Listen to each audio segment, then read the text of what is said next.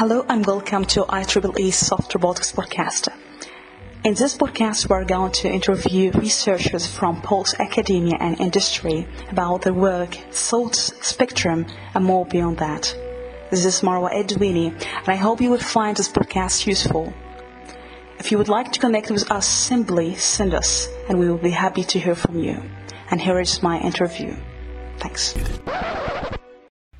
Hello and welcome to IEEE Robotics Podcast. Could you please introduce yourself? I'm Maja Matarić from the University of Southern California. Thank you for joining us. I would like to go back when you were a child. Do you have any memory that makes you interested in science or any imagination when you were a kid? Do you remember anything about that? Oh, I remember a lot about being a kid. I was a kid in the old Yugoslavia, which no longer exists, unfortunately. And it was a very different time. My father was an engineer, and I don't think that I actually thought about it explicitly, but I inherited a lot of his engineering thinking. My mother, on the other hand, was a poet and a translator and a linguist. And so they were very different and compatible. And I think his engineering spirit influenced me more than I knew. But I think what really influenced me, because he died when I was pretty young, was my mother's tenacity.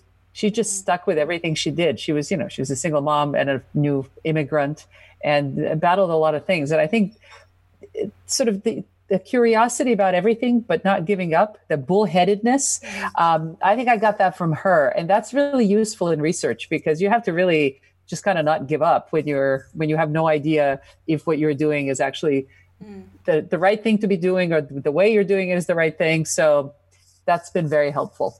That's impressive, yeah. So I would like to go back.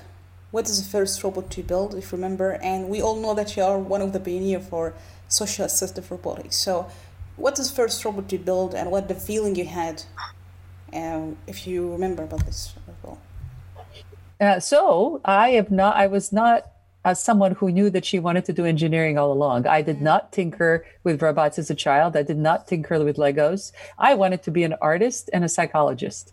And it turns out that's really important because the kind of robotics I do now really is only successful if we understand people. Because in order to create machines for people, we must first understand people. So my two interests have come together. But I didn't really work on robotics until I was in graduate school. I got interested in robotics when I was an undergraduate at the University of Kansas, but the University of Kansas back then did not have a robotics program. And so all I did was read some books. And I really wasn't all that interested in the kinds of things that I read because it was the kind of robotics that I never ended up doing. It was manipulator robotics, which is not my area. And so it was when I got to graduate school for my master's as a first step, because I went to MIT and there was a master's before the PhD. So for my master's dissertation, I built a robot and I didn't know anything about electrical engineering. I didn't know anything about mechanical engineering. I was a computer scientist. I'd only ever programmed. And so I had to learn a lot in that year and a half. And it was just so amazingly hard, but amazingly rewarding because in the end, I had built this robot that my friends named Toto because I came from Kansas and Toto is from the story of, Wizard of Oz. Anyway, long story, but I had built this robot and it took forever and it was really hard and I thought I would never get it done. And then it ran perfectly one night and did the right thing. And this was again, back in the old days when we didn't have cameras in the ceilings to record the robot's behavior. So I had put a marker on the bottom of the robot, one of these whiteboard markers. And so when it drove around the floor, it left lines on the floor and there was floor tiles that were a foot by foot. So it's like having a grid, except the grid was the actual floor and the markings were an actual marker that was taped to the back of the robot. And we just let it run for hours. And then we looked at it and we asked the cleaning staff to not clean the floor. And it was just this greatest feeling because when my advisor came in and he looked at it and he said, wow, look at these lines. They're really, the robot was like following the walls and he was going to the right place and doing the right thing. That was enormously satisfying. And the thing that was enormously satisfying about it was that I had created something that worked in the physical world right here with the rest of us. It wasn't just on the screen. It wasn't just in the computer. It was right there next to me and next to everyone else. And that was that was tremendously satisfying. And that was why I'm in robotics. Wow, that's wonderful. So after that, I would like to go to the point where you recognize it that, oh, I'm interested in robots that can help people. How this come to you, since you're a pioneer? How this moment for you as a young lady just to get interested? Or is there any difficulties you faced to prove yourself in the field back then? Oh, goodness. We all continue to have to prove ourselves constantly, but certainly for women in a field where women are underrepresented, it was hard. And then certainly for an immigrant, it was hard. So it's always hard. But it's hard to do things that are worthwhile. So one has to keep pushing. But indeed, when I started in robotics, I was working on a sort of more traditional problems like navigation. And then for my PhD, I had a very non-traditional, very open-minded advisor, Rodney Brooks. And I was interested in teams of robots, which was a crazy thing that no one did back then. But he was very supportive, and because he liked wild and crazy and different things. So he actually supported us in getting 20 little robots. And, like I couldn't even get half of them to work at any one point in time. It's such a huge engineering problem. And this was a while ago. But I did have those resources to do it. And so I worked on navigation and then robot teams, not necessarily classical problems, but not problems that had to do in any way with interaction with people. And it was only 15 years ago or so that I actually got interested in robots helping people. First, because I had a graduate student, a woman student, who was interested in working with not just teams of robots, but teams of robots and people. And so that, initially when she first said that, I thought, well, it's hard enough to work with teams of robots. Why do we need people? But once we started looking at interacting with people, all of my interest in psychology came flooding back. And that's when I really wanted to discover an area where robots could help people in a non-trivial way. So not just, fetch me a beer or et cetera, but really helping people who needed physical or cognitive or social or emotional support. And that's how we ended up creating this new field, because we looked for a niche. We looked for something that didn't exist, and yet that it could really make a difference. And that's how the field of socially assistive robotics came about. And I can certainly say that creating a new field is a very, risky prospect, because I didn't know that people would think that this is a great idea. I had to go out there and sell the idea. I had to give up all my research funding that I had gotten very successfully for the work that I had been doing up until then in order to do this new thing. And I had to convince people that this new thing was a worthwhile thing. But because we designed, and when I say we, I mean, it was me and my graduate students, we chose this field based on need, real human need, whether we're talking about children with autism or stroke patients who are recovering and trying to move their body and be productive again and not depressed, or whether we're talking about Alzheimer's patients these days, whether we're talking about anxiety, isolation, depression. These are incredibly compelling areas. And so I think the reason that the field is a success is because of the need. So it's not just some fun thing to do. Oh, wow, I wonder what happens. Can we do this? No, it comes from the perspective that there are numerous people out there who need help. And this is a form of automation that isn't taking work away from people. It's in fact giving them the ability back to do their own work, to help themselves. And that's very compelling right now.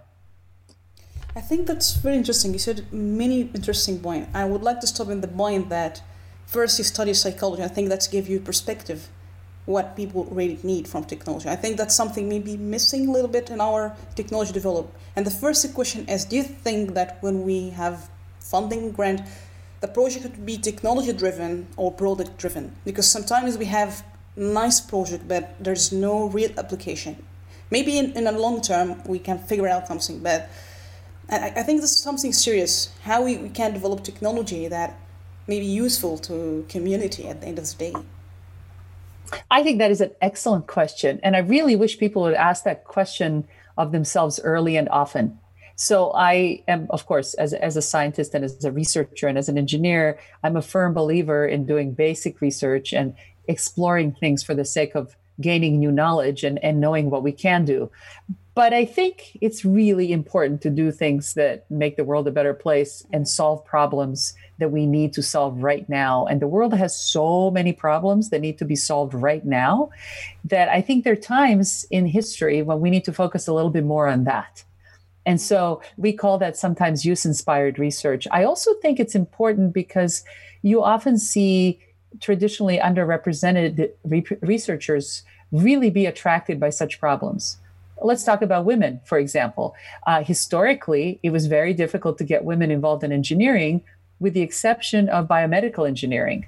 Why is that? Well, because in biomedical engineering, women researchers could see that, this is where you can make a difference, right? Oh, I could go help someone who's lost a leg or, and so on. Sometimes that it's hard to convey that impact on the real world for some other areas in engineering. Mm-hmm. Of course, that's changing now. For example, in computing, historically we had trouble getting women into computing. Now we have trouble getting women into computing because there's so many non-women getting into computing, but at least now everybody wants to get into computing. Mm-hmm. It's a strange and good problem to have, I suppose. But we have other areas of engineering that have not, at least during the engineering education process, have not been good at communicating the real world impact. I mean, I don't know, let's take electrical engineering, currently not a popular enough topic. When you say electrical engineering, what does that mean? People think, oh, I don't know what that means. Is that like circuits? What's that for? Whereas if you say computing, now everybody thinks, Google, Apple, Amazon. They didn't used to. 10 years ago, people were like, computing, what's that? And then computer games came along, and now it's big tech. But we need those compelling real world areas for other fields of engineering. And then also, I don't think just because there are companies out there, that means necessarily that they're doing meaningful things, right? I mean, I actually think that there are way too many apps in the world, and all these brilliant minds need to work on computing for really important things related to, COVID-19 and more fair markets and equity and inclusion and so many other things we could be working on, So I think, again, it boils down to who the people are who are doing this work. Yeah. It's at some level, it's the leadership, right? Because people have to do the job that they're given, but it also has to do with our values, right? So even I tell even young people, they have a choice. They don't have to just take a job just because, oh, well, it's a well-paying job. Think about what you're actually doing. What's your impact? I can't agree more. I think there is a lot of interesting point also I would like to highlight. First thing, when you take the choice that, oh, I have to work in that, and this is pretty new, and as a woman, and you have to take a risk in academic world, that I think that's something nowadays we still struggle with when you have a new ideas. And we see in some debates, for example, simulation to reality, for example, there are groups against new ideas that may be undermine their whole history and research. And it's like a gatekeeping as well. That's something we have already. And maybe it's a human nature. You wanted to keep what you're doing. Mm-hmm. So, and that's something we witness. So how you overcome that? Do you think it is about having a network, a support network, or an institution? Because sometimes it is hard. Oh, it is hard a lot of the time. And you're exactly right. I couldn't agree more. I think any system is designed to perpetuate itself. And that means that people in the system are only familiar with people who are like them, right? And that, that results in all kinds of things, right? And we're wired for implicit bias, and people only recognize success in those who are like themselves. And so all of these forces conspire, and taking risks makes people nervous, right? So in research, as much as we're supposed to be coming up with new and original ideas, often, yes, you should be coming up with new and original ideas, but those ideas need to kind of look like these other ideas that we're familiar with that get published in these 3 places, which are approved as the best places to publish. And I think it's very limiting. And so, first of all, it's easier for people who are more senior to be truly innovative. Certainly in my case, I formed a new field, but I only did it after tenure. I couldn't do it before tenure because before tenure, everybody said, oh, don't write a book. You need to focus on this and this and this, right? And so I got a lot of advice about being more conventional in order to more easily get tenure. which was still important to me because I was a woman and I didn't want to be yet another woman that, gets pushed out of the system. Okay. So you have to kind of play along enough to get your foot in the door. But then as soon as your foot's in the door, you have to stop playing along. And I think that's the problem. Some people forget. They get so absorbed in the system that they continue to play the game. And so, as an example, I'm always the person who says things like, no, we're not going to have a meeting at 8 a.m. because we need to take care of our kids. And then a lot of the people in the group, often men, will say, oh my gosh, thank you for saying that. I need to take care of my kid, but I didn't feel comfortable saying it. So you have discrimination working in all directions. Surprisingly, it's affecting everybody, but people are not willing to speak because they are in some sense seen as being part of the in-group. So how do you deal with that? Yes, you're right. You need a support structure. But I also think that what really helps is finding compelling reasons why we push for the things we push. So again, I know I'm not trying to make it simpler than it is, but for example, starting a new field, the thing that I found to be particularly compelling is you find the people who benefit from it and you let them speak for it, right? So if you want to develop, let's say, a robot for children with autism, it doesn't really work for me to trumpet how wonderful it'll be. You instead talk to children and families who have had some experience with this, and they can come back and say, oh, hey, this really, changed my life in a positive way, because they're the true advocates. They're the true experts. And I think that's lost in technology in general and in research as well, which is that people get so separate from the real world. They work in their lab, they work in their, with their headset on. They're not thinking of the people for whom they're actually creating. Yeah. And that's unfortunate. That's why we get a lot of failed products. And that's why we get a lot of people who could have a real purposeful mission, but instead they're kind of like on a little treadmill, just going along without really grounding in the real world. Does that make sense? Yeah, that's very beautiful. I would like to stop here as well, because you said something, when you accept any job and you don't know what could be the impact. I think in other way you mean about to find a purpose, what are you doing.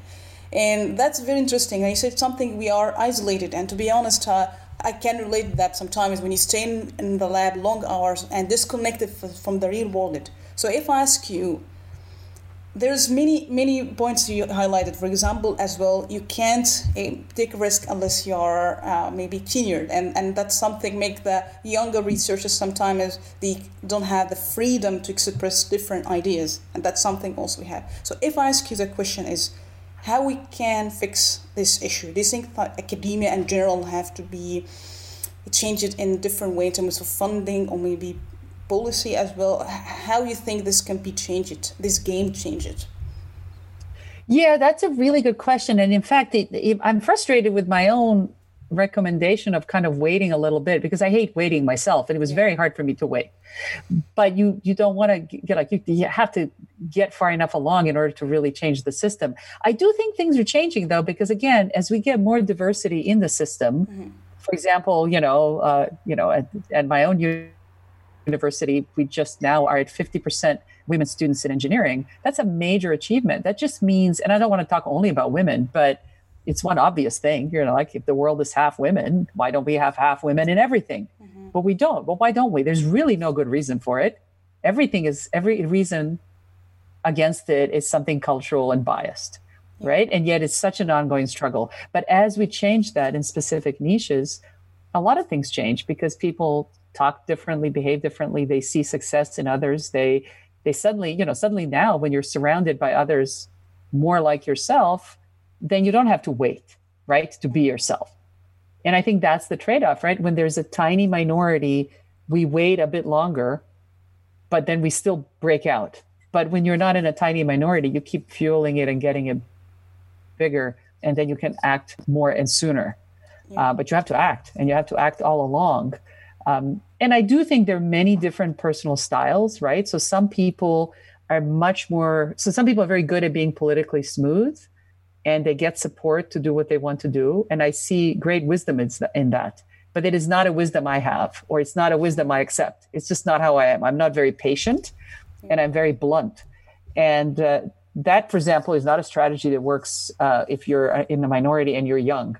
But when you're senior and have earned your stripes, then you are allowed to be more blunt.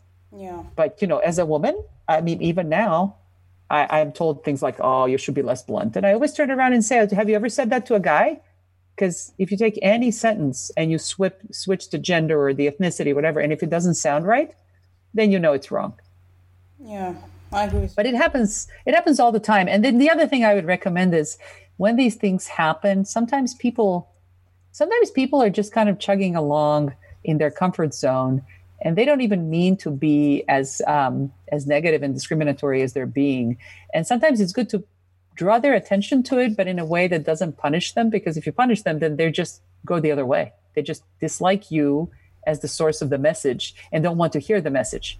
So sometimes I'll use humor when people say something totally inappropriate. Instead of just taking it or saying, well, that's terribly inappropriate, I might use some humorous thing. I remember distinctly many years ago, somebody told me I was getting a lot of grants and I had just had a child. And so they said, oh, we should just keep you barefoot and pregnant. And so I said, wow, that is so great. I love that. I should sue you for saying that. What do you think? But I was joking, but I wasn't joking. And you could bet that they, we laughed it off, but I don't think that person ever made that kind of a joke. Certainly not with me, and probably not with anyone else, because, right, it was like diffusing the situation while trying to get them to understand that this is not a thing to do. And because people are people, just kind of hitting them over the head with their wrongness doesn't unfortunately work. And that's hard for me because I want to just tell them. But it's not always the most straightforward way. And learning that lesson can take a while. I can't agree more. You learn it the hard way. I agree with you.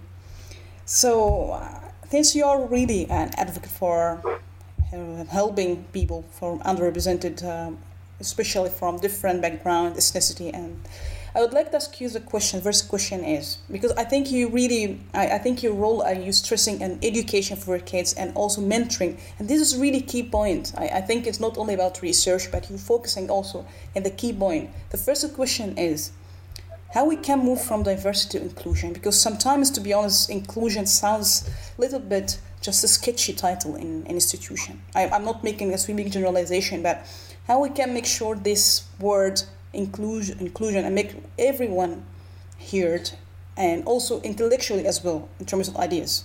How we can move from being diverse to be inclusive, because we have diversity, but we are not inclusive yet.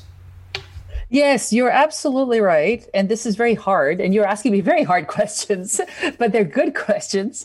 So I can only say a couple of things. One thing that I tend to do is, we're talking about academia here and research, and that should be based on data. And so I often will use data to support some of these points. So instead of saying, oh, we want to have diversity, I might use some points such as, hey, all of the top schools have this property, right? Which is always, everybody wants to be better. So then that's more compelling. Or I'll say things like, well, companies that have women in leadership roles have been shown to make more money. So that just seems like a good thing if you want to make money, right? So because the data are so clear on why diversity and inclusion is important, I will sometimes use those data to make it a very pragmatic point rather than making it a philosophical point. Because there's some people who will not really understand just how important it is, because they're not, let's just say that they're in a very represented group. But if you give them an argument that actually benefits them, then they'll buy right in, right? So it's the typical strategy of make it seem like their idea and their success, and that's a good thing, right? So I'll give you a concrete example. I was talking to a group recently that dealt with the commercialization, and there are very few women in the world of venture capital and funding, et cetera. And so we were looking at a certain advisory group, and they were all male, and basically we just said, oh well, why don't we just do early screening anonymously? And I said, there are all these studies that show that if you do screening anonymously initially, you end up with a much more diverse group at the end, and they're equally qualified. And I said, oh, here are some studies. It's very hard for people to argue against that. I mean, you cannot argue against data in a research setting. In the real world, people constantly argue against data and use fake news. But, in an academic setting, you can't. Unless you show me a study that debunks the other study, you can't ignore it. And so I tend to use that. And and just get very, very concrete. That's the other bit. So one bit is using actual data. The other bit is being very concrete. I think you're exactly right. People talk a lot, but they don't necessarily do, because they're almost lost by the scale of the problem, right? They look at the problem and they think, oh my God, this is just so pervasive. What can I do? What can I do? Who am I? And so I was just saying this to some of my students, because we talk all the time about, so how can we do better than what we do? We do pretty well, but what can we do better?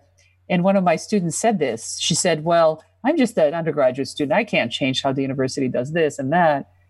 I said, well, no, give me one concrete idea. And she had a lot of concrete ideas. And one concrete idea was, if you have volunteers, students doing research, often it's the students who have more money that can be volunteers, because the students who have less resources have to work and they don't have the time to do volunteer research. So, why don't you use work study, which is a program usually for doing work, but you could use it for research. And it was such a simple thing. And so I just went and looked into it, and it turns out it's perfectly allowed. It just is never publicized. So now we publicized it. We put it on 4 websites. That's it. And this is going to change people's lives and hopefully people's futures. And it was an idea that she had. And I just came back and I emailed everybody and I just said, look, here's an example. You can make a lot of difference, but think of very concrete things and paths to make a difference, rather than thinking about really big philosophical things at the societal level. It's really hard, right? It's kind of like, think globally, act locally. But yes, act locally. I always ask people to give me very specific things, like, what can I do on this website? What can I do in this particular, this particular process, anything really operationalizable? Because first, it's concrete, so you actually do something.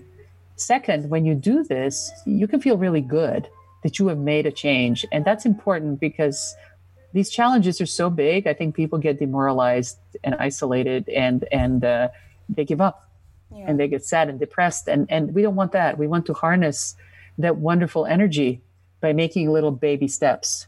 And baby steps are so important. They're important in recovery. They're important in convalescence.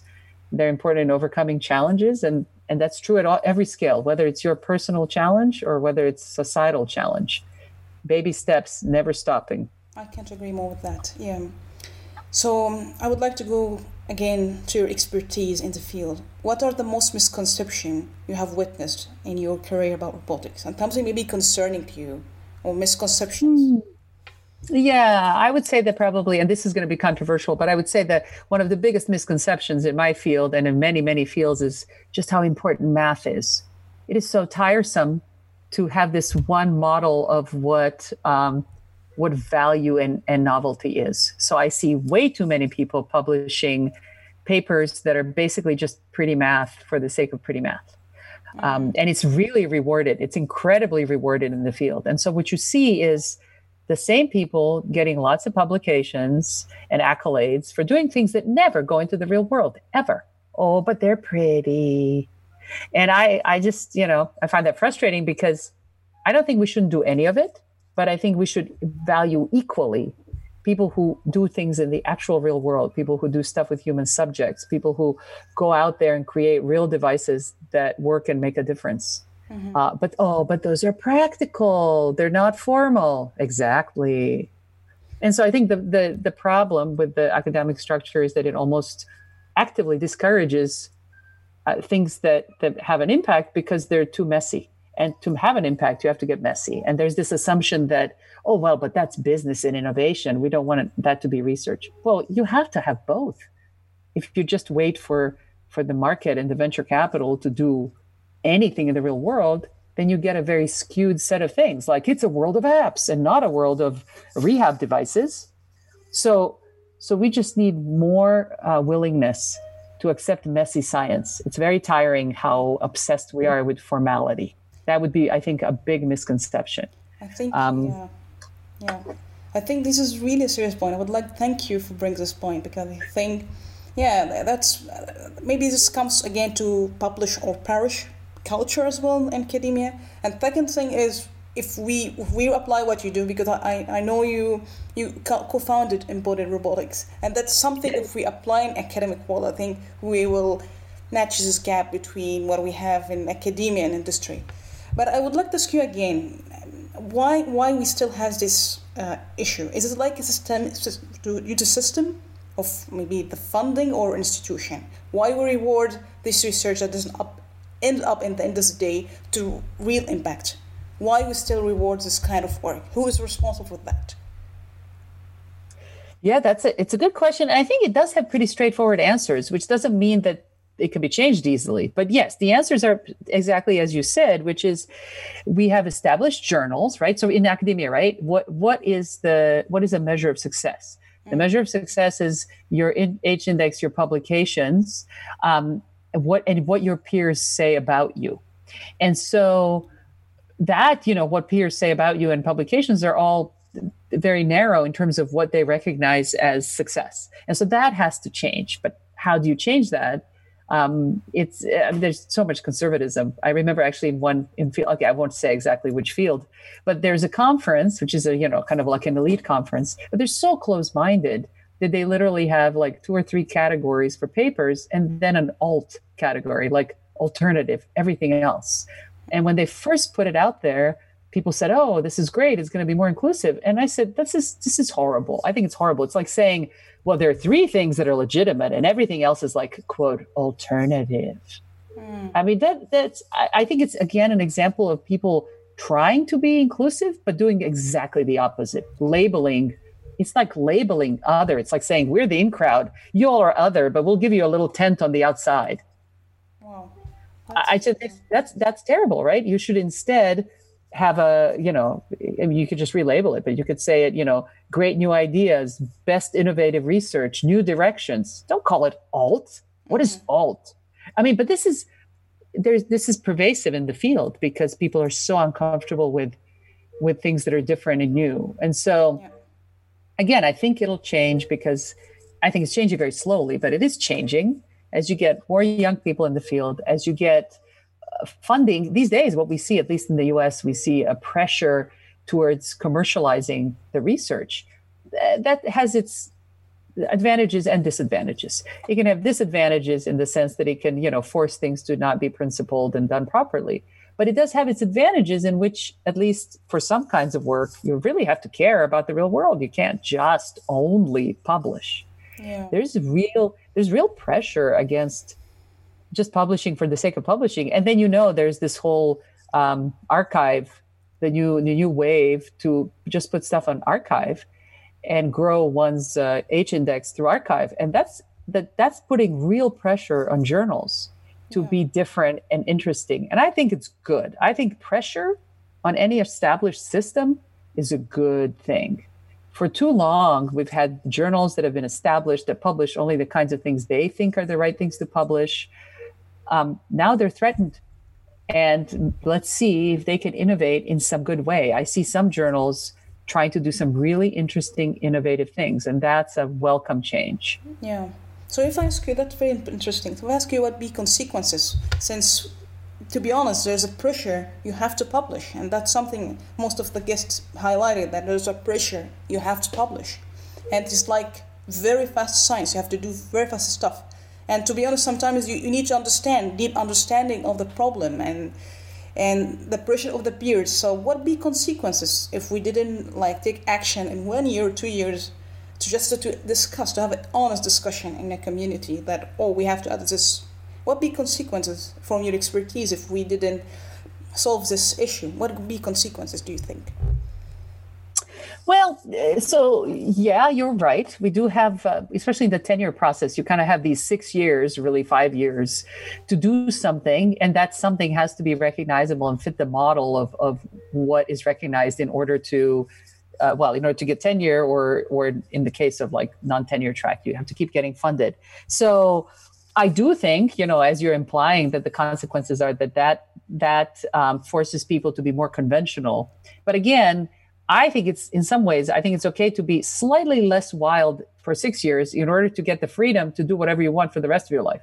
That's a pretty good trade.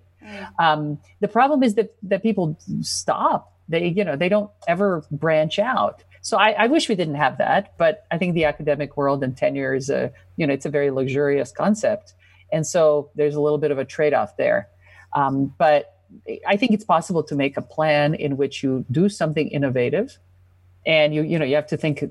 The colleagues that I've seen were very strategic about this, right? They would say, I have this research which is not very exciting, but it's sure to generate publications. And then I have something that's medium risk, which is more exciting, but higher risk. And then I have something that's really high risk that may not, like it's really exciting and I love it, but it may never get published. But at least I'm going to keep working on it so that it establishes me so that eventually I can do it. And then it's a matter of juggling these different, it's really like expected value. I respect that. I didn't do that. I just kind of did what I loved and somehow fortunately worked out. I was not very strategic when I was younger. But I see some people who are very smart about planning ahead. I do think it's really hard in the early stages of an academic career because you have so much you have to do, right? You're trying to establish yourself.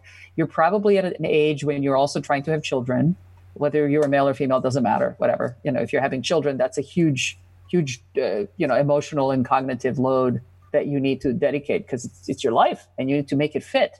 And it's really hard to do all of these things. But there is a supportive community. I'm happy to say that now it's so, like, when I look back at my graduate school years, there's so much more now to help people get through it. Not because it's easier getting through it, but at least you do not need to feel like this lone imposter. And by all means, do not drop out. Because my overall philosophy with all of this is when you get all of these difficulties, that's when you get more bullheaded. Mm-hmm. Because then there must be some good payoff at the other end. Because if they're getting in your way that much, there must be some good reason. So I think for me, it's been lucky that being stubborn is just a part of my nature. Yeah. That's probably my saving grace. But I know people have different circumstances and different things to deal with. So one of the things I do believe in is finding just enough people to talk to get you through the days. And those people are not necessarily formal mentors, right? So there's a lot of talk about people having mentors and role models, but I don't think that's that critical. I think the critical thing is having your support group. They can be peers. They don't have to be amazing, successful old people who are going to take you under their wing. I mean, sure, that would help, but you don't have to have that. Some really amazing, successful older people who tried to help me, their notion of helping me was, to tell me things like, don't take this leadership position because people won't like you if you do. And they were really trying to help me, but was that helpful? Fortunately, I didn't listen. So that's the other thing, is kind of listening to your gut and being able to say, well, it's kind of like lean in, but I think of it as push, which is that it's never a good time. And you're never going to feel like I am so ready to do these things. It's always going to be uncomfortable. It's always going to be risky, but you try it. It's like experiments. You try it. And if it doesn't work, well, then you do another experiment. But I think you have to try it, because if you're waiting for the outside world to for the stars to align and for the world to be there to support you, well, it just never is it? Yeah. I can't agree more with that. That's really informative, yeah. So if I ask you, what is an area or direction of research, specifically for human-robot interaction or assistive robotics, was very promising, but maybe you think community seems disagree, recently even disagree, or didn't give much attention to it at the moment? Yeah, great question. So human-robot interaction, first of all, is just emerging as a field. It's a hot field, right? Because now we've got robots that are really going to be ready to be around people. And by the way, I think soft robotics is a critical part of machines getting into people's lives, because we have got to get away from these, just terrible embodiments that are hard and dangerous, etc. But so we're getting there. But in order to make it possible, we really have to understand people. So there is a social and behavioral and cognitive science aspect, and especially social science aspect, to understanding how to put people and machines together. And in engineering, people just call that soft, and they don't like it. They don't want to think about it. And then they bring in psychologists, and psychologists really don't know anything about technology, which is okay. It's an engineering, it's not their fault. But then they impose their standards, which are also not appropriate. Like, well, your study is not valid unless you have 100 participants. It's like, why don't you try and have 100 participants with autism and come back to me and tell me how possible that is? And so the problem is, again, of this conservatism, which is there are certain standards for psychology, and then there are certain standards for engineering. And when you're trying to do a new field that bridges that, like human robot interaction, and in particular socially assistive stuff, then engineers look at the social stuff and say, oh, that's soft. And you're like, what's soft about understanding people? I don't think there's anything harder, because if you could understand people, then we wouldn't have wars, would we? And then also from the psychology side, they look at engineering and say, well, that's very nice, but your studies are only N of 10, and that's worthless until you have 100. And they fail to appreciate the challenge of scaling any artificial system, right? Yeah. And so, in the real world anyway. Yeah. So I think what's happening right now is the communities are just not talking, and they have this need to seem, quote, selective. And so what that means is they're throwing out a lot of interesting work and not publishing it and not developing it because it doesn't fit their mold, which is the point that you brought up earlier. And it's the same one, and it rears its ugly head in a new area. And it's just conservatism. It will pass. The stuff will overcome ultimately. You'll have wonderful work. It's just annoying how long it takes, right? Because it should be faster. But again, I think sometimes wonderful things happen that push things along. And, it can be anything. It could be a great movie in the entertainment industry, like, Big Hero 6, that did amazing things for soft robotics, really, if you think about it. I mean, it's not what made the field. The field was happening for ages, but now suddenly you've got this movie, and wow, bam, people are funding things that they weren't funding because now they can visualize it, right? So sometimes talking to people in the entertainment industry, and in particular talking to people who work with young people, to get them to see a vision of the future that they can create, I think that's incredibly powerful, because ultimately it's going to be the young people who are going to shape this future. This is why I always take the time to talk to young people, because I see them and they're so stressed about this world, right? Which is so messed up. And I just keep wanting to tell them, but look at the potential you have. Like, look at all the things you can do. And really, it is up to you. And I think they feel a little bit stuck because they sometimes just don't see how to change things. And I just want to tell them, remember the baby steps. Like, there are so many little things you can do that will make a difference. Yeah. But, I'm always an optimist. So I can feel that you are passionate about what you're doing. And I think that's most important, because sometimes you need to do any kind of research. But I think it's come down to passion, maybe, and you want to do something genuine. But it takes time, of course. Yeah, and actually, I will say to that, if you don't mind, you're exactly right. And I wasn't always passionate about what I did, and I didn't realize this. I worked hard and I did well, but it was only about 15 years ago or so when I got into this field that we shaped into something that is something that we really believe in as a community. That's when you really feel good. This is a whole new world for me, because now, writing grant proposals is less painful because you really believe in it. And also, I think you're also better at it as a result, because it's just very natural for me. Like, people will say, wow, how do you say it so well? I'm like, well, I don't know. I just believe in it. It's not, I don't sit there and craft it for 80 days because it's just what I really, really believe in. So I think that helps. Having that sense of purpose or mission really helps. And I know it's really hard to find. So I always tell young people, when they look at me and they're like, well, how do you know what you want to do? And I have to say, hey, I only figured it out 15 years ago. It took me a while. So it's okay. Bear with it, and you're going to figure it out. But don't think you have to know. So it's sort of like when you asked me about my first robot, I don't even know that robotics was the thing that I truly love. I think what I truly love is the feeling of helping people. And then I came by it through robotics, and that's worked out well. But it could have been something else. No, I think that's very important for many students, how to find your purpose. It takes time. It is not easy to find.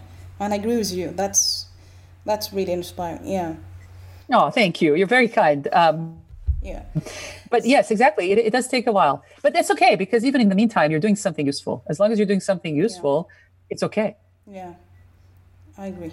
So if I ask you, do you think there is any direction you thought would work very well in Berkeley result that proved something otherwise, just something different in your research? Oh, yes, definitely. Well, I think, again, with this new field, I mean, it's weird. When I think historically, there were various directions that I was interested in that now are entire mature fields. But I think when we started them, they were too soon, right? So there was some early work on humanoid robotics that just, I think, didn't have the materials and kind of the there's a lot of work, as you mentioned earlier, there's a lot of work that happens in simulation and then waits decades and decades to become real. And I come from a philosophy, of a lab philosophy that's anti-simulation.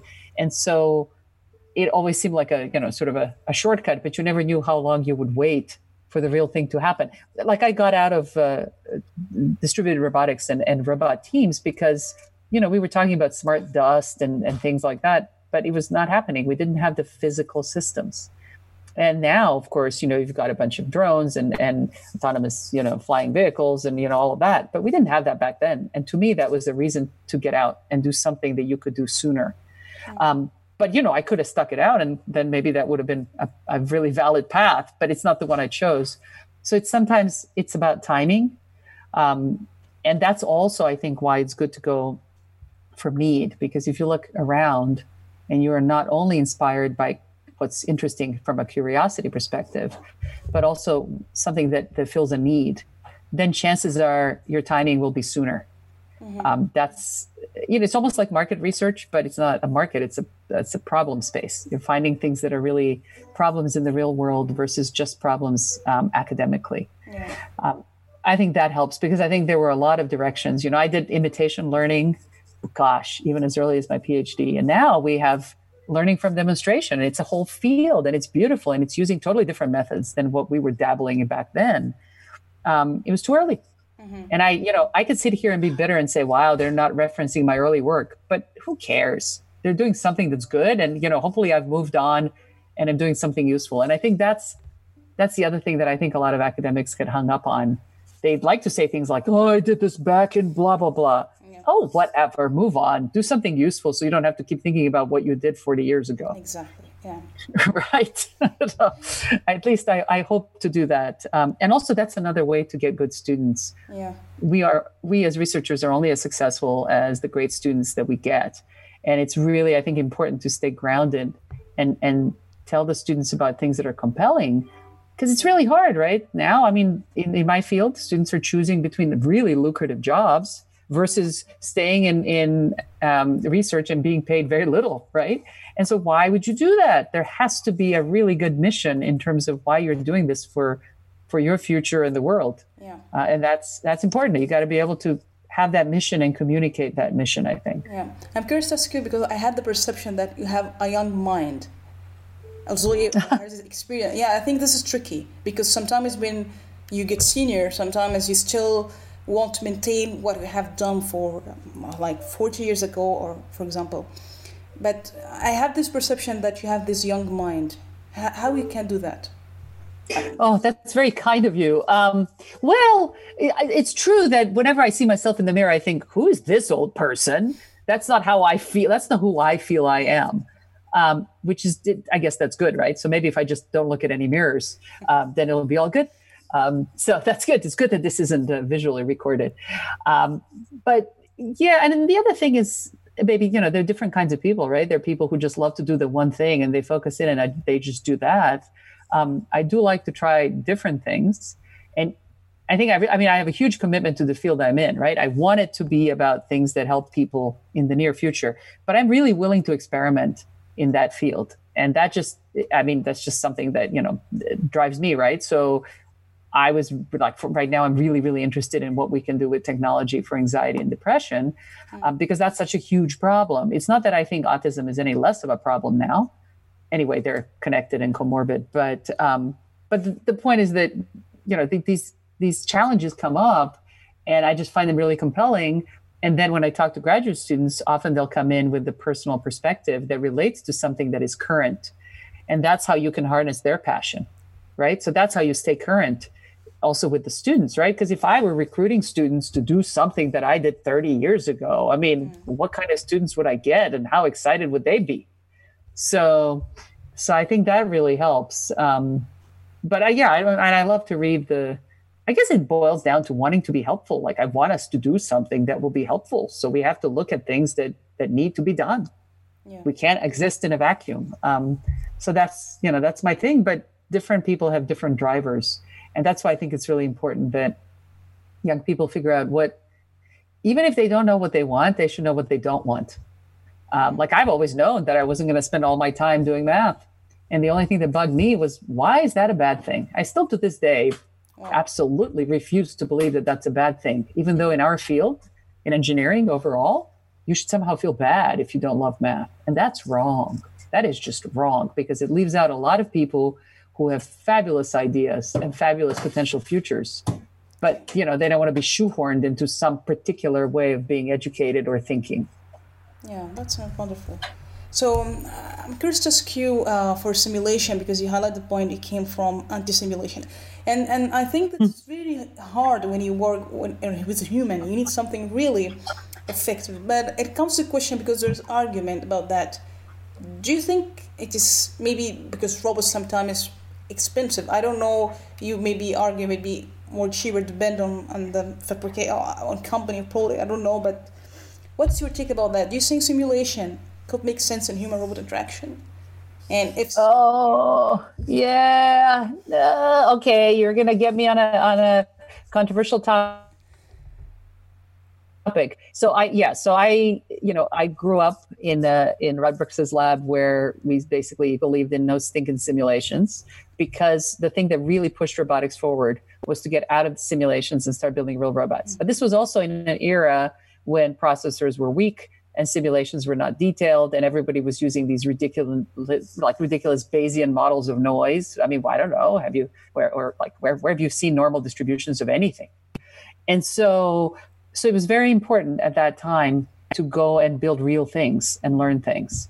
Of course, now I've seen wonderful simulators that really push the field ahead, and especially in manipulation, learning systems that are very controllable. There is nothing wrong with that. But you asked the harder question, which is HRI. And I do have to say that, nobody knows how to simulate people. If we did, then we could have maybe predicted how people would behave during the pandemic, and we wouldn't have this mess in our hands. So we cannot simulate people either at the individual level or at the societal level. We're just terrible at that. We don't know how, because people are so complex. And sure, you can run simulations, but you don't have good predictive power. And so that's a problem with HRI, because you really need data. Now, what becomes interesting from a research perspective, and that's at the heart of the research that we do, is how much data do you need, and from how many people, and what are those people? Because there are certain problems where you need a lot of data from a really very diverse data set, right? Yeah. And that's hard. But there are other problems where you actually really need to adapt to the individual user, and it may not be even helpful at all to have a lot of data. Autism is an example, because there's such variance within an individual and across individuals that having a larger data set may not be helpful at all. And some of our work has actually demonstrated that. So I think that's a really important lesson in terms of kind of what are you trying to simulate, and in what context? For example, I think the major problem with HRI is that people aren't looking at real contexts. They're doing everything in the lab.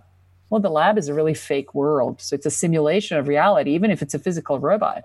But a neat little physical robot in a lab with a person is not necessarily any more realistic than a simulation.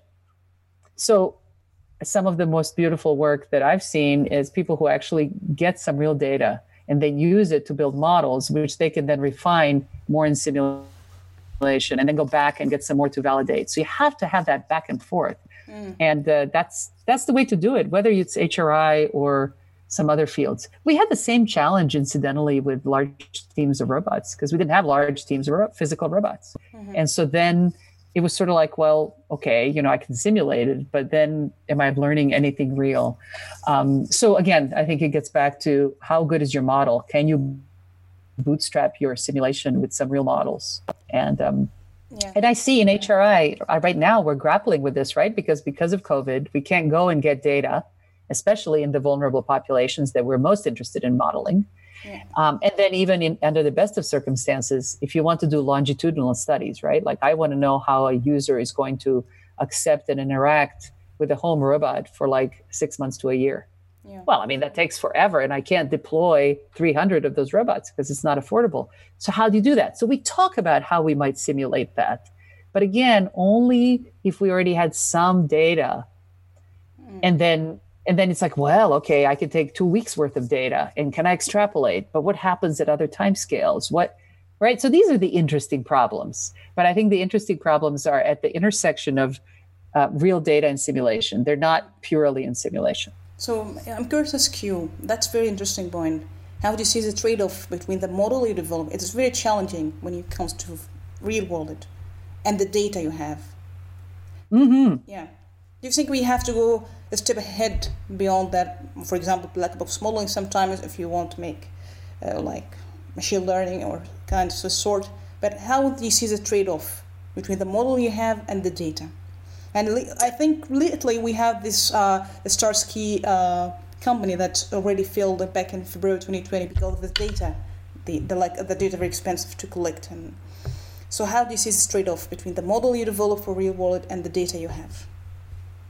Well, we used to always, again, the school of thought I come from is that the world is its own best model, which is true. So try not to model things that you can sense and perceive and collect data about. I mean, I have a real concern about machine learning these days, that there's so many young people who are they're so excited about the tools that they absolutely don't care what they're using them for. And I think that's really dangerous because, you can then spend all your time contemplating the navel and not really thinking about, and that's how we get into troubles, right? Like extreme bias in data, et cetera, because people are not actually thinking about what are they trying to do and why. Exactly. They're just so obsessed with like, if I tweak this and I tweak that. Mm-hmm. And so that's very problematic because we have these new exciting tools and people are driven by the tools instead of the problems. Mm-hmm. That's not good. I mean, we do need tool people, but we don't need only tool people. That's a problem. Mm-hmm. And so I do think also that there's a really interesting dichotomy between big data and modeling that has some more, like, because, there are different ways of modeling, and you could do really data-driven modeling, which can be very impenetrable to people, but could be predictive anyway. And then we have other kinds of modeling that are sort of, that they can embed a bit more semantics. And nobody knows how to bring these things together, right? So we're just, there's just so much the way I want to think about it is there's just so much more that we need to understand.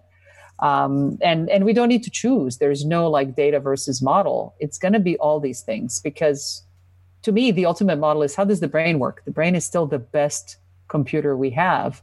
And the brain does this wonderful mixed solution at all levels, right? So we have models and we have constantly incoming data and our models are constantly being adapted in the light of the data. And then there's certain circumstances where we're forced to, let's say, use the model because you can't take the data. And that can be great or it can be very bad. Implicit bias is a great example to link us back to our earlier conversation. Mm-hmm. Implicit bias is a perfect example of using the model where what happens is, people have to decide very quickly, right? There are these studies on, if you're given a scenario and you have to decide whether you're going to shoot someone or not, you're going to use it. You're going to basically decide based on your statistical model, which is heavily biased, and you'll end up shooting, more people of a certain race than you should because you're basing it on a model and you're not looking at the data because you're stressed. But that's a terrible outcome. So that's an example where having a model is very dangerous. On the other hand, we've got a bunch of data. The data are skewed. We act on data instead of looking at, this bigger, more meaningful model in some other context. So there can't be an answer. It has to be this constant back and forth, right? And the brain does a great job of that. So, how can we do a better job in our models and in our pursuit of data instead of, you see two communities right now. You see people who are just wild about data-driven statistical neural networks, and they don't even care what they're doing or why. They're just like, oh, this is great, right? And then it's true, right? I mean, whenever I talk to young people who say to me, I want to come to your lab and do deep learning, and I always say, okay, tell me what it is that you're going to apply deep learning for, and that is in the scope of the kinds of things we do in socially assisted robotics. Who's the population? How are you going to help them? And where are you going to get the data for your deep learning models that you want to use? And then, there's a lot of hemming and hawing and the good ones realize that these are really hard questions. And no, you don't get to pick your tool first. And the bad ones just come around and say, but I know I can do it. And then that doesn't end up being a good fit for the lab. I think that's a very serious point. And we already see what you say already. And that's really a huge concern. And I would like to ask you, do you think it comes down to education? Because I know you're doing a lot for level of K-12, for example. Do you think that's something we have to instill or ingrain in our education for the kids, so that when they have to decide how they use the technology or how they design it and take into account different race, ethnicities? Do you think that's education we have to change from early age? Yes. Absolutely. That's a really, really good point. And I think we need it at every level of education. We were saying, 10, 15 years ago, we were saying, well, we need to put engineering into K-12 education. It shows up too late. But it's not just about engineering. It's really about, inclusion of everyone in the production of everything, including technology and science. And that's absolutely right. I think people are starting to face that now because they're seeing AI and data as such a fundamental part of this century, really. And the fact that we're not doing it well, right? It's very biased, and people are just we keep realizing what we're not doing well when we get bad outcomes. We're unable to use our priors and models to look ahead and avoid some pitfalls. And so I think the obvious way, right, we all know, to avoid that is if you have inclusion at the level of system design, then the members of every community will help that. It's such a cheap and easy way to avoid problems, right? Like if you have a diverse team, then you'll notice at the design stage that you forgot this group, right? They won't let you forget them.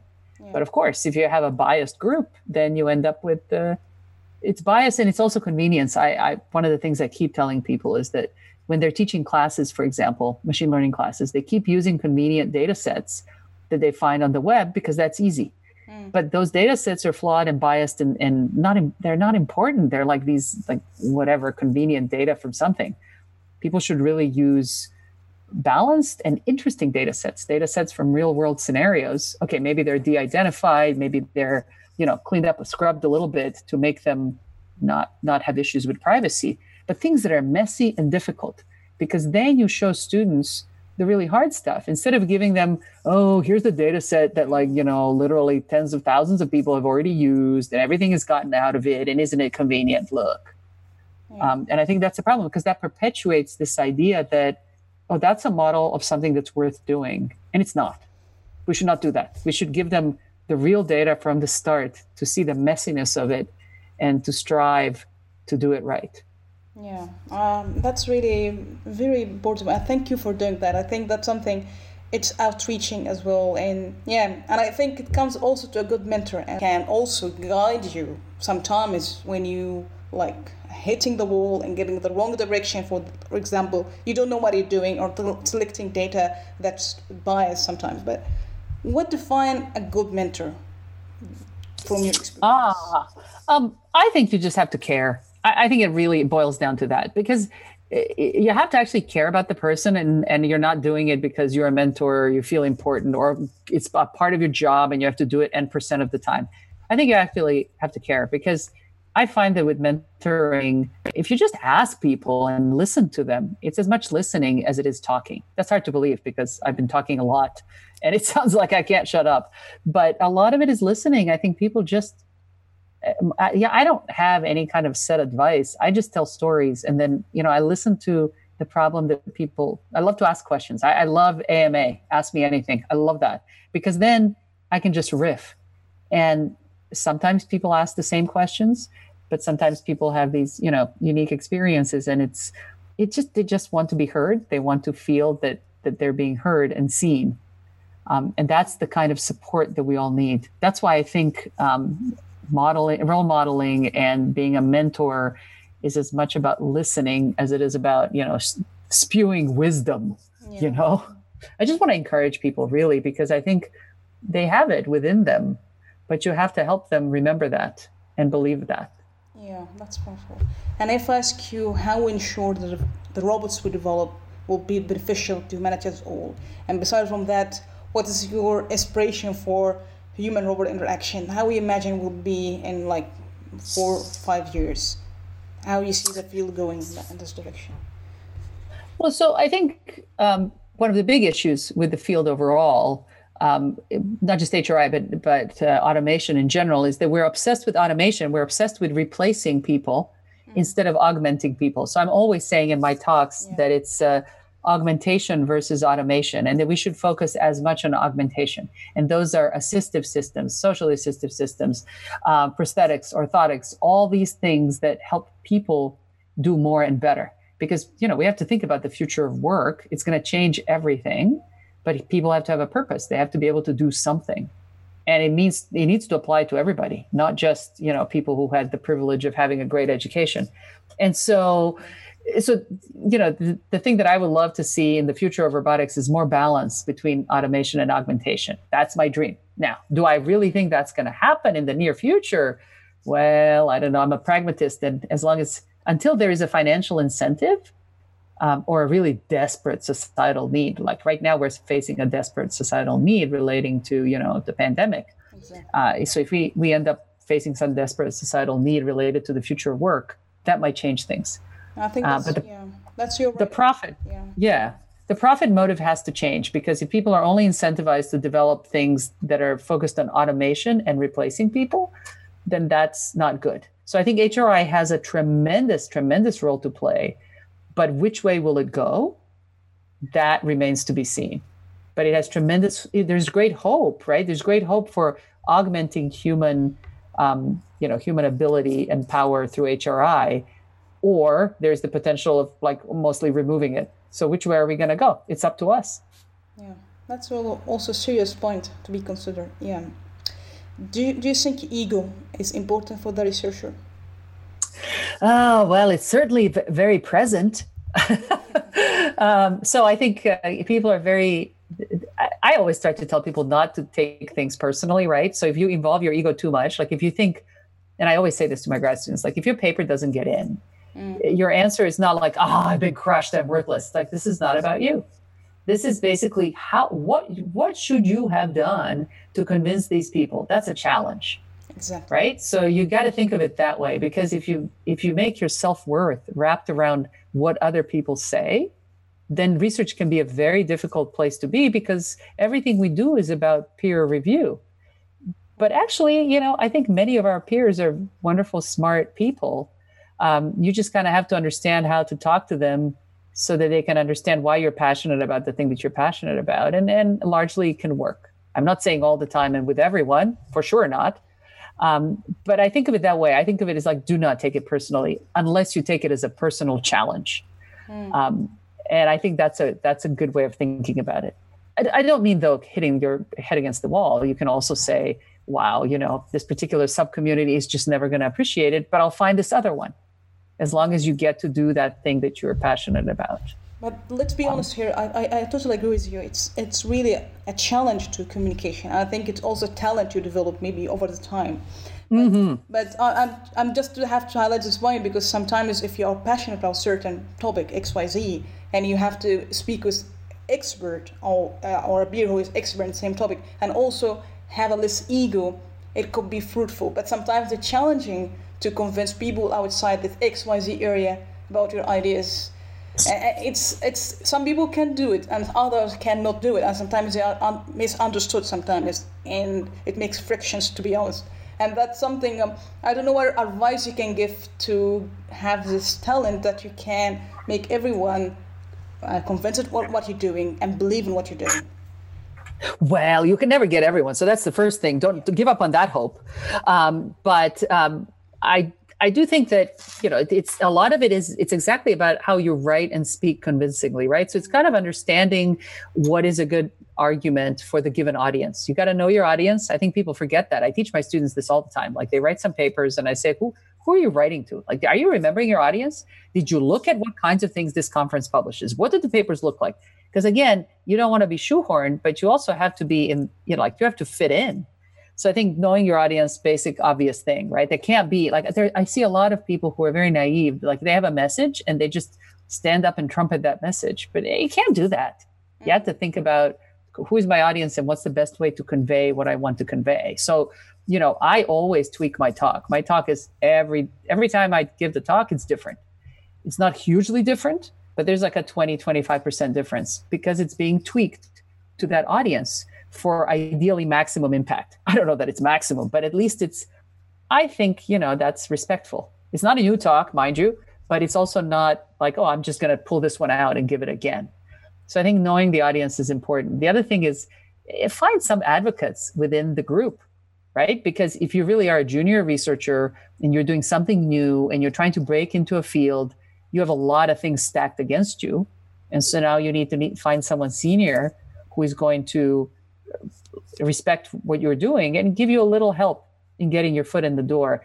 And I'll say for my career, I sometimes didn't realize that there were senior people who actually kind of liked my work and would have been willing to be supportive. I only found this out like 10, 20 years later. And I'm thinking, oh my God, I wish I'd known that. So I think there's this balance in talking to people and asking their help, but not being overly needy, because people do not like needy people. So there's this balance, right?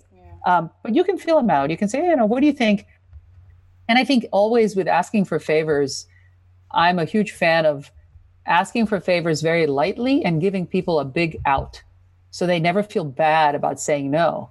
But some of them will say yes, and that's all you need. It's like, could you introduce me to so-and-so? I mean, just small things. Yeah. And I see a lot of students doing this. I've had students who are very astute this way, much better than I am, who say things like, oh, would you introduce me to so-and-so? And sometimes I think, wow, who are you to want to be introduced to this really famous person? Because, in academia, we're all very hierarchical.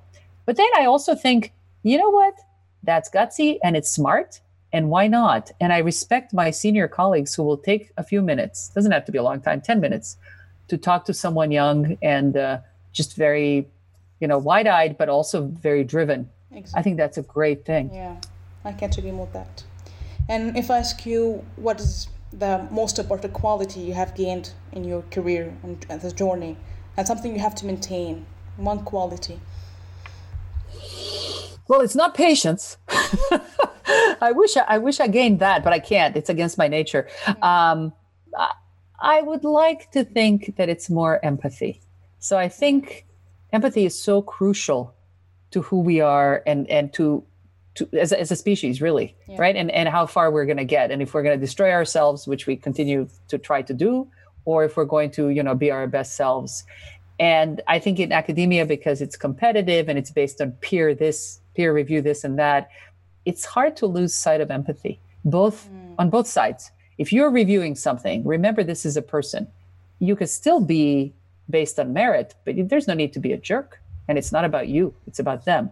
Similarly, on the receiving end, you kind of have to, if you have a little bit of empathy for your criticizer, right? That's that idea that they're not attacking me personally, or if they are, too bad, that's their problem. How could I have convinced them? What would it take?